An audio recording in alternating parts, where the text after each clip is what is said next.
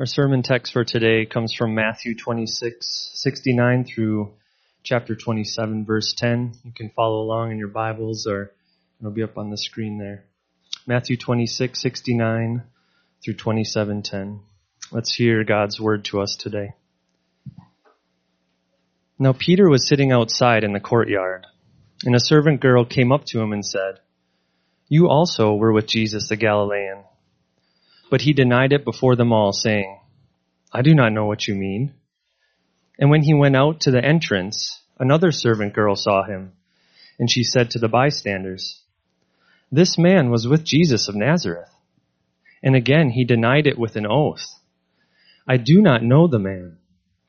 After a little while, the bystanders came up and said to Peter, "Certainly you too are one of them, for your accent betrays you." Then he began to invoke a curse on himself and to swear, "I do not know the man." And immediately the rooster crowed. And Peter remembered the saying of Jesus, "Before the rooster crows, you will deny me 3 times." And he went out and wept bitterly. When morning came, all the chief priests and the elders of the people took counsel against Jesus to put him to death. And they bound him and led him away and delivered him over to Pilate the governor. Then when Judas, his betrayer, saw that Jesus was condemned, he changed his mind and brought back the 30 pieces of silver to the chief priests and the elders, saying, "I have sinned by betraying innocent blood." And they said, "What is that to us? See to it yourself." And throwing down the pieces of silver into the temple, he departed, and he went out and hanged himself. But the chief priests, taking the pieces of silver, said, "It is not lawful to put them into the treasury, since it is blood money." So they took counsel and bought with them the potter's field as a burial place for strangers. Therefore that field has been called the field of blood to this day.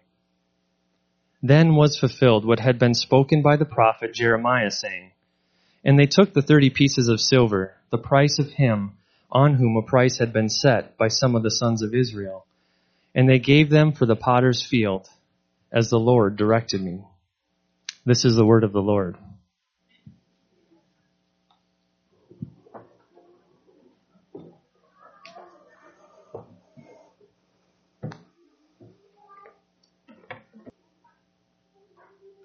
Thanks, Mike, for reading the word for us. Even if it's not on the screen, it's in your Bibles and your phones and your iPads and many other places.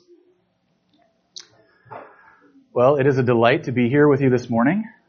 I'm always here with you somewhere out there in the general sense, but this morning I'm honored to be here with you in this distinct spot, the pulpit, to proclaim the word of the Lord. And as this is no trivial matter, would you join with me in prayer?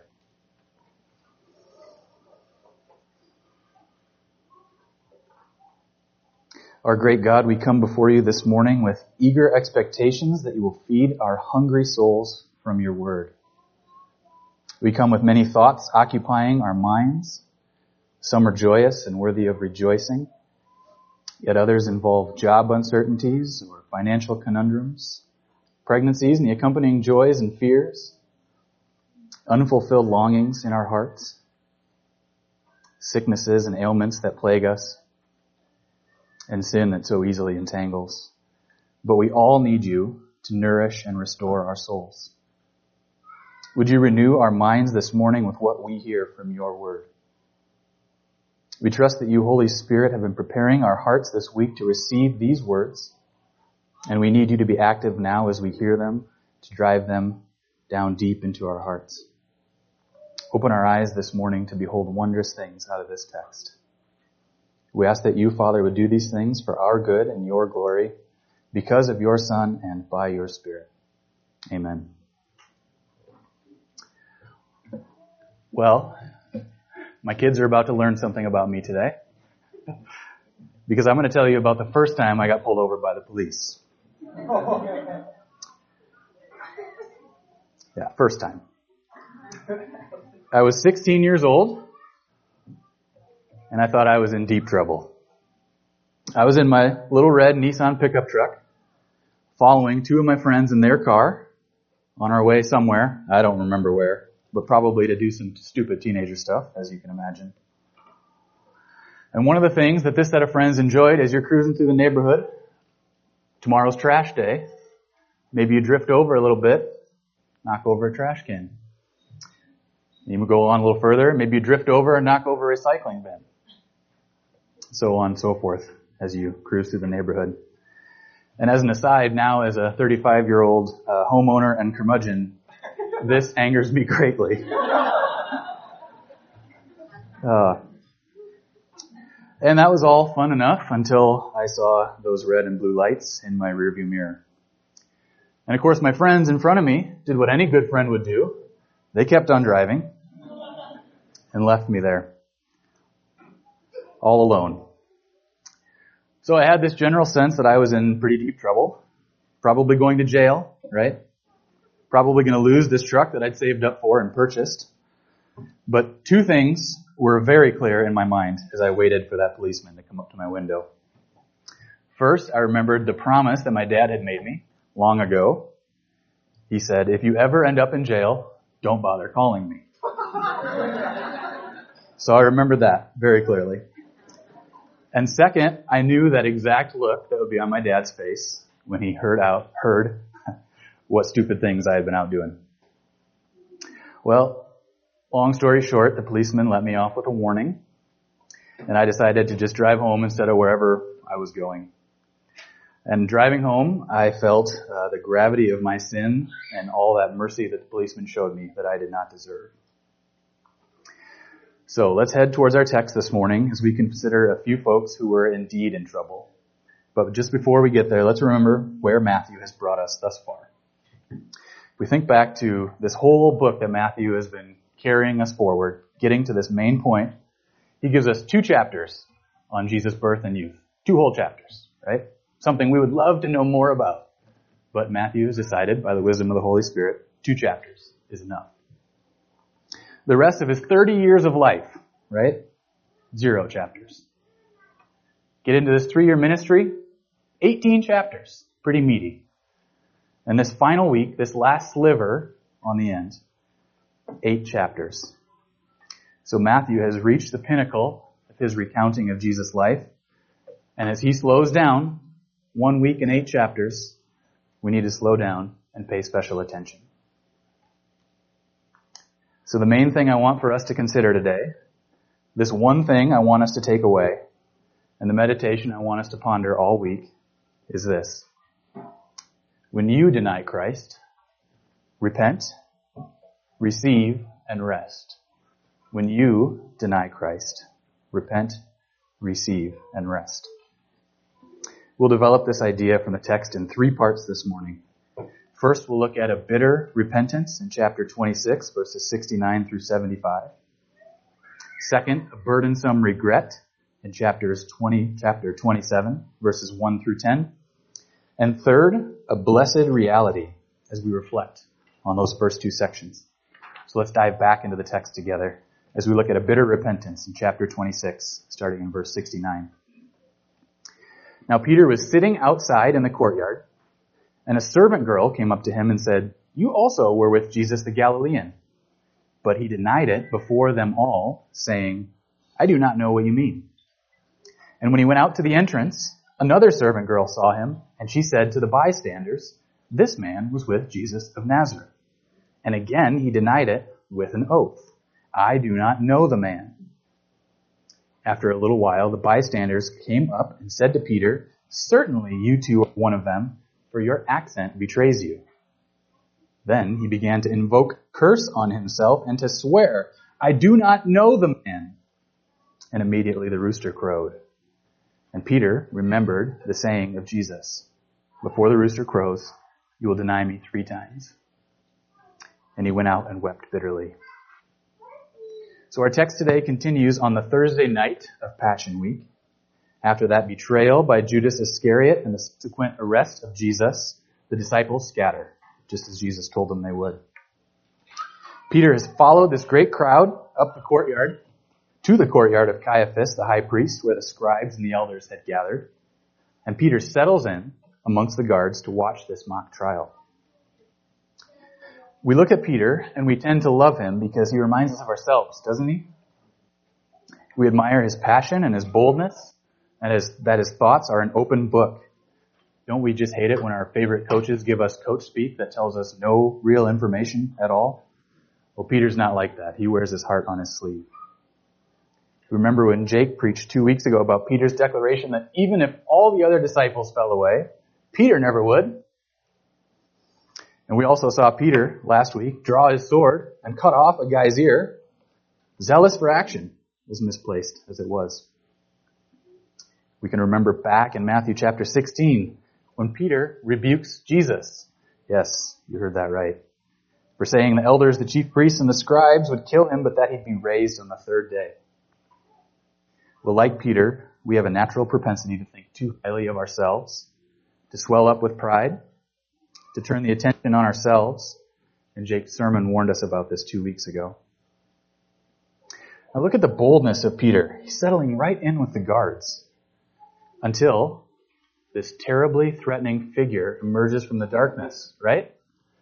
Well, no. It's a little servant girl, and she just has a simple claim that he was with Jesus. She doesn't come bearing a sword or a club like the crowd that arrested Jesus, just this comment. And this valiant warrior folds like a wet towel before this little voice. Notice with me the escalation of Peter's denials. His first denial in verse 70 brushes the accusation aside. I don't know what you mean. Surely Peter hoped that would be enough to end the conversation. He even relocates himself to the entrance. But another servant girl sees him, and her accusation isn't even to Peter directly, but to the bystanders. We can imagine how, after the first servant girl recognized Peter, the murmur of the crowd grew as the word spread from person to person. Peter jumps into this murmuring conversation to deny a second time, but adds an oath. He appeals to God to witness to something that was not true. Peter doubles down on his denial. He didn't trust his no to be no, as Jesus commanded in the Sermon on the Mount in Matthew chapter 5. But Peter's third denial goes even a step further in verse 74, adding a curse. He prays that the curse of God would fall on him if he knows Christ. How fast does Peter's lie spiral out of control? I suspect that you too can imagine a time in your life when what started out as one partial truth or maybe very small lie that wasn't supposed to hurt anyone grew to be quite substantial as lies were added to cover other lies. Here we see the severity of sin's grasp on us, how it hurries us from bad to worse. John Owen, in his monumental works on sin and temptation, talks about how sin always seeks its ultimate. It's never content with just being a little sin by itself. It's a most nefarious cancer, and it always seeks death. Matthew is showing us two trials going on in this little courtyard. Just a few feet away, Jesus is steadfastly enduring a mock trial with the Sanhedrin hearing many false testimonies, as Adam preached last week. And Peter, the rock, crumbles beneath this true testimony of the servant girl.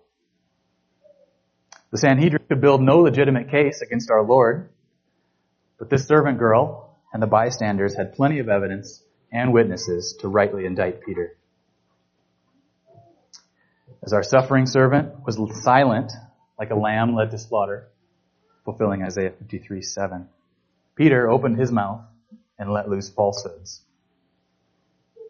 Think for a second about just how big of an issue a denial of Christ is. Consider Jesus' words in Matthew chapter 10, verse 33. But whoever denies me before men, I also will deny before my Father who is in heaven. That's quite serious, is it not? But how merciful is God to Peter here? How much sin would he have heaped on himself if he were not stopped by the crowing of the rooster and remembering Christ's promise to him? This was not a particularly comforting promise that our Lord gave Peter.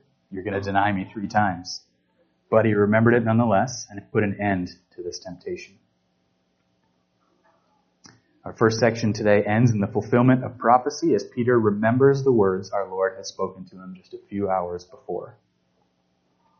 This courtyard was a small, intimate setting, close enough for Peter to hear the procession of the mock trial, and close enough for Jesus to hear Peter's denials. Luke adds detail for us here in Luke 22:61. He says, "And the Lord turned and looked at Peter. And Peter remembered the saying of the Lord." This look of Jesus led Peter to go out of the courtyard and to weep bitterly.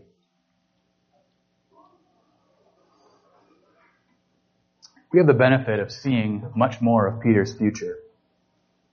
We know of his Spirit-empowered preaching in the book of Acts and the treasures of 1st and 2nd Peter, his epistles to the early church. Peter's actions help us to see that his repentance was bitter, and it was true, and it was a gracious gift of God. Let's go back to the text and consider this burdensome regret, chapter 27, verses 1 through 10. When morning came, all the chief priests and the elders of the people took counsel against Jesus to put him to death. And they bound him and led him away and delivered him over to Pilate the governor. Then when Judas, his betrayer, saw that Jesus was condemned, he changed his mind and brought back the 30 pieces of silver to the chief priests and the elders, saying, "I have sinned by betraying innocent blood." They said, "What is that to us? See to it yourself." And throwing down the pieces of silver into the temple, he departed, and he went and hanged himself. But the chief priests, taking the pieces of silver, said, "It is not lawful to put them into the treasury, since it is blood money." Interestingly, they didn't seem to have an issue taking the money out of the treasury as blood money, but back to verse 7. So they took counsel and bought with them the potter's field as a burial place for strangers. Therefore that place has been called the field of blood to this day. Then was fulfilled what had been spoken by the prophet Jeremiah, saying, "And they took the 30 pieces of silver, the price of him on whom a price had been set by some of the sons of Israel, and they gave them for the potter's field as the Lord directed me." Now we come to Friday morning. Good Friday, though it doesn't seem to be so yet. The Sanhedrin, ruling the Jews in their limited capacity, doesn't have the authority to carry out the death sentence they would like to execute. So they instead have to deliver Jesus over to Pilate. And I can't help but wonder what Judas thought was going to happen to Jesus. But in any case, this immense dread swells up inside him, and it causes him to rethink his actions. Now, whereas we tend to like Peter, I think we tend to dislike Judas, don't we? John tells us in John 12:6 that Judas was a thief, and having charge of the money bag, used to help himself to what was put into it. We hate that Judas stole from our Lord, who had no honor in his own hometown and no place to lay his head. And as Adam preached last week, Judas betrayed our Lord with a kiss. This was not the holy kiss that Paul tells us to greet each other with, but a kiss of death. So look in verse 3, how Judas takes his guilt to the chief priests. These were the men who should have been able to address his guilt. But Judas finds no restitution, no atonement there. He finds only more condemnation as they tell him to take care of his sin problem on his own.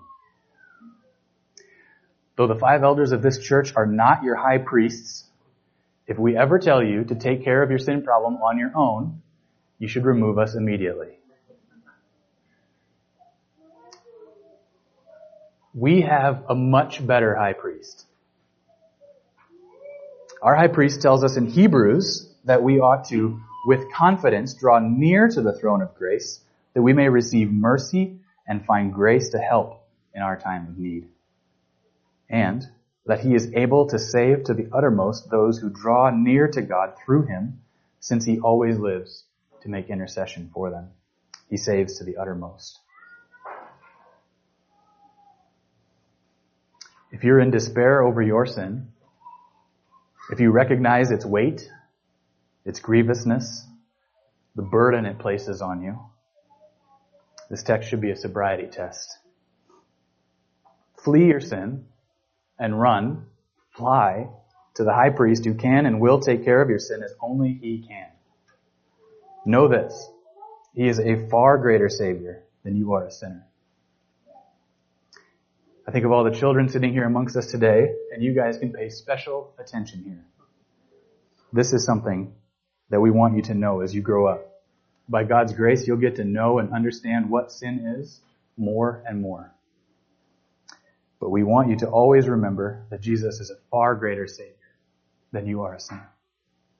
Far greater.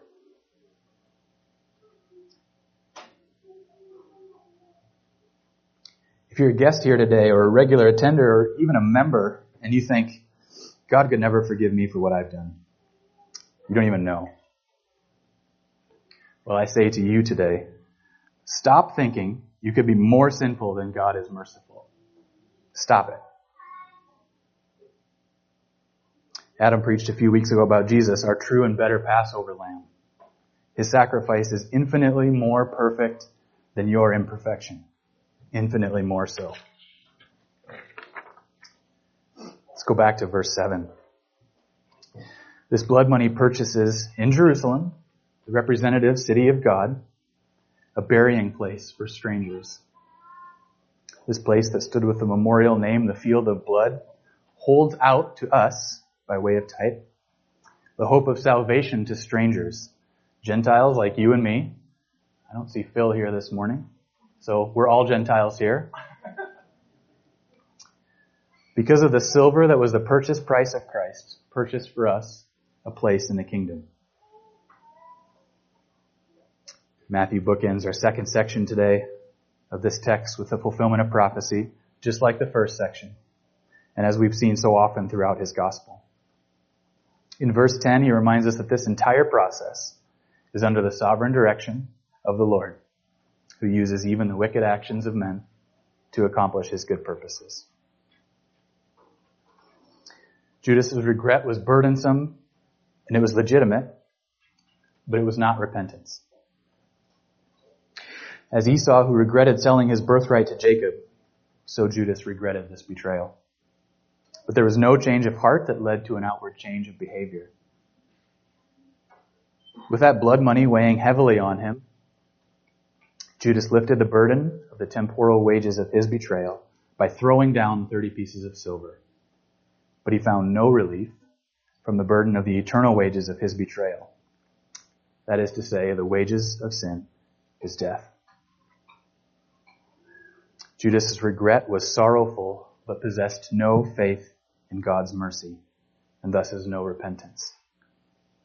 This is God's judgment on the wicked, torment over sin, without hope of consolation. So what should we do with these two examples of Peter and Judas, two men who found themselves in real trouble? Let's turn our text around as a mirror and apply it to ourselves as we look at the third section today, a blessed reality.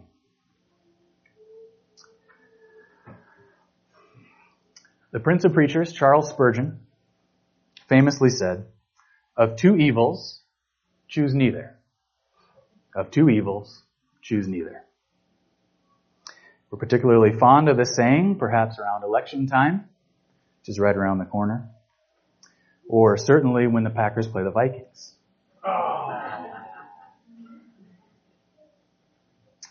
But today I want to modify this statement a little and say to you, my friends, of two false dichotomies, choose both. Of two false dichotomies, choose both. What I mean is, we've considered Peter and Judas, and our temptation here is to side with Peter, put ourselves in Peter's camp, and shun Judas. But this is a false choice, a false dichotomy. We need to realize that these two men were on the same path. They were called by our Lord to be his disciples, the inner 12 who benefited most from his ministry. They were both witnesses to the same miracles, heard the same authoritative teaching. We should look at Peter and praise God for granting him repentance. And we should look at Judas and confess that but for the grace of God, there go I, and there go you. Fundamentally, Peter and Judas and you and I are the same apart from the grace of God. We are all born rebel sinners, but God's grace in Jesus redeems us. Born condemned under the law in the first Adam, we have no hope but to be translated into the household of God by faith in the second Adam, which is Christ. Beloved, we deny Christ in many ways. Our words, our thoughts, our deeds deny him as sovereign Lord over our entire lives. Every sin, big, small, and in between, is a rejection of Christ as Lord. With every sin, we proclaim, promise, and swear, I do not know that man. What will we do when Uncle Sam tells us that churches can no longer be tax-free organizations, or that our donations are no longer tax-deductible? What will we do when we're tempted to plan and direct our lives apart from the wise counselors the Lord has given us? What will we do when the Lord places unbelievers in our path? Antagonistic ones even, who are openly hostile to God and His gospel. Or even worse, they're in our family. What will we do when Mother Mayo tells us that we are not to assign that newborn baby a gender, though God Almighty has certainly already done so? When you sin, are you filled with regret or repentance? Do you simply acknowledge you've done something wrong? Or do you confess your rebellion against a just and holy God, trusting Him in faith to be merciful to you because of Christ? Hear these words from the Apostle John in 1 John 1:9. If we confess our sins, He is faithful and just to forgive us our sins and to cleanse us from all unrighteousness. My only hope, your only hope, is the same as it was for Peter and Judas.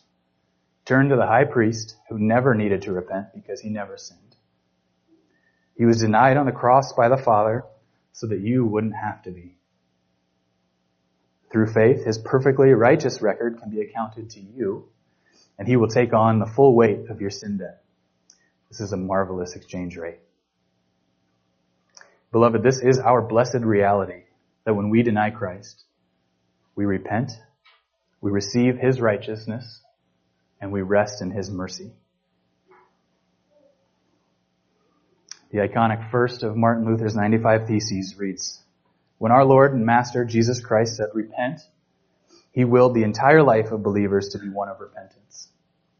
This, friends, is the Christian faith, receiving and resting in Christ's righteousness alone. His righteousness is sufficient to cover all my sin, and it's sufficient to cover all your sins.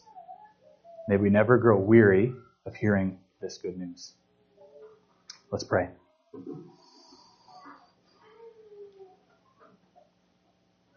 Lord, the unfolding of your words gives light. It imparts understanding to the simple. And we cling to this promise today as we seek to better comprehend the majestic person and work of our Savior on our behalf. Blow away any false words or ideas that we heard today and settle your truth in us. Be gracious to us and grant us repentance, that we may receive and rest in the righteousness of Christ alone. Turn our eyes from looking at worthless things and give us life in your ways as our gaze is fixed on Christ. Amen.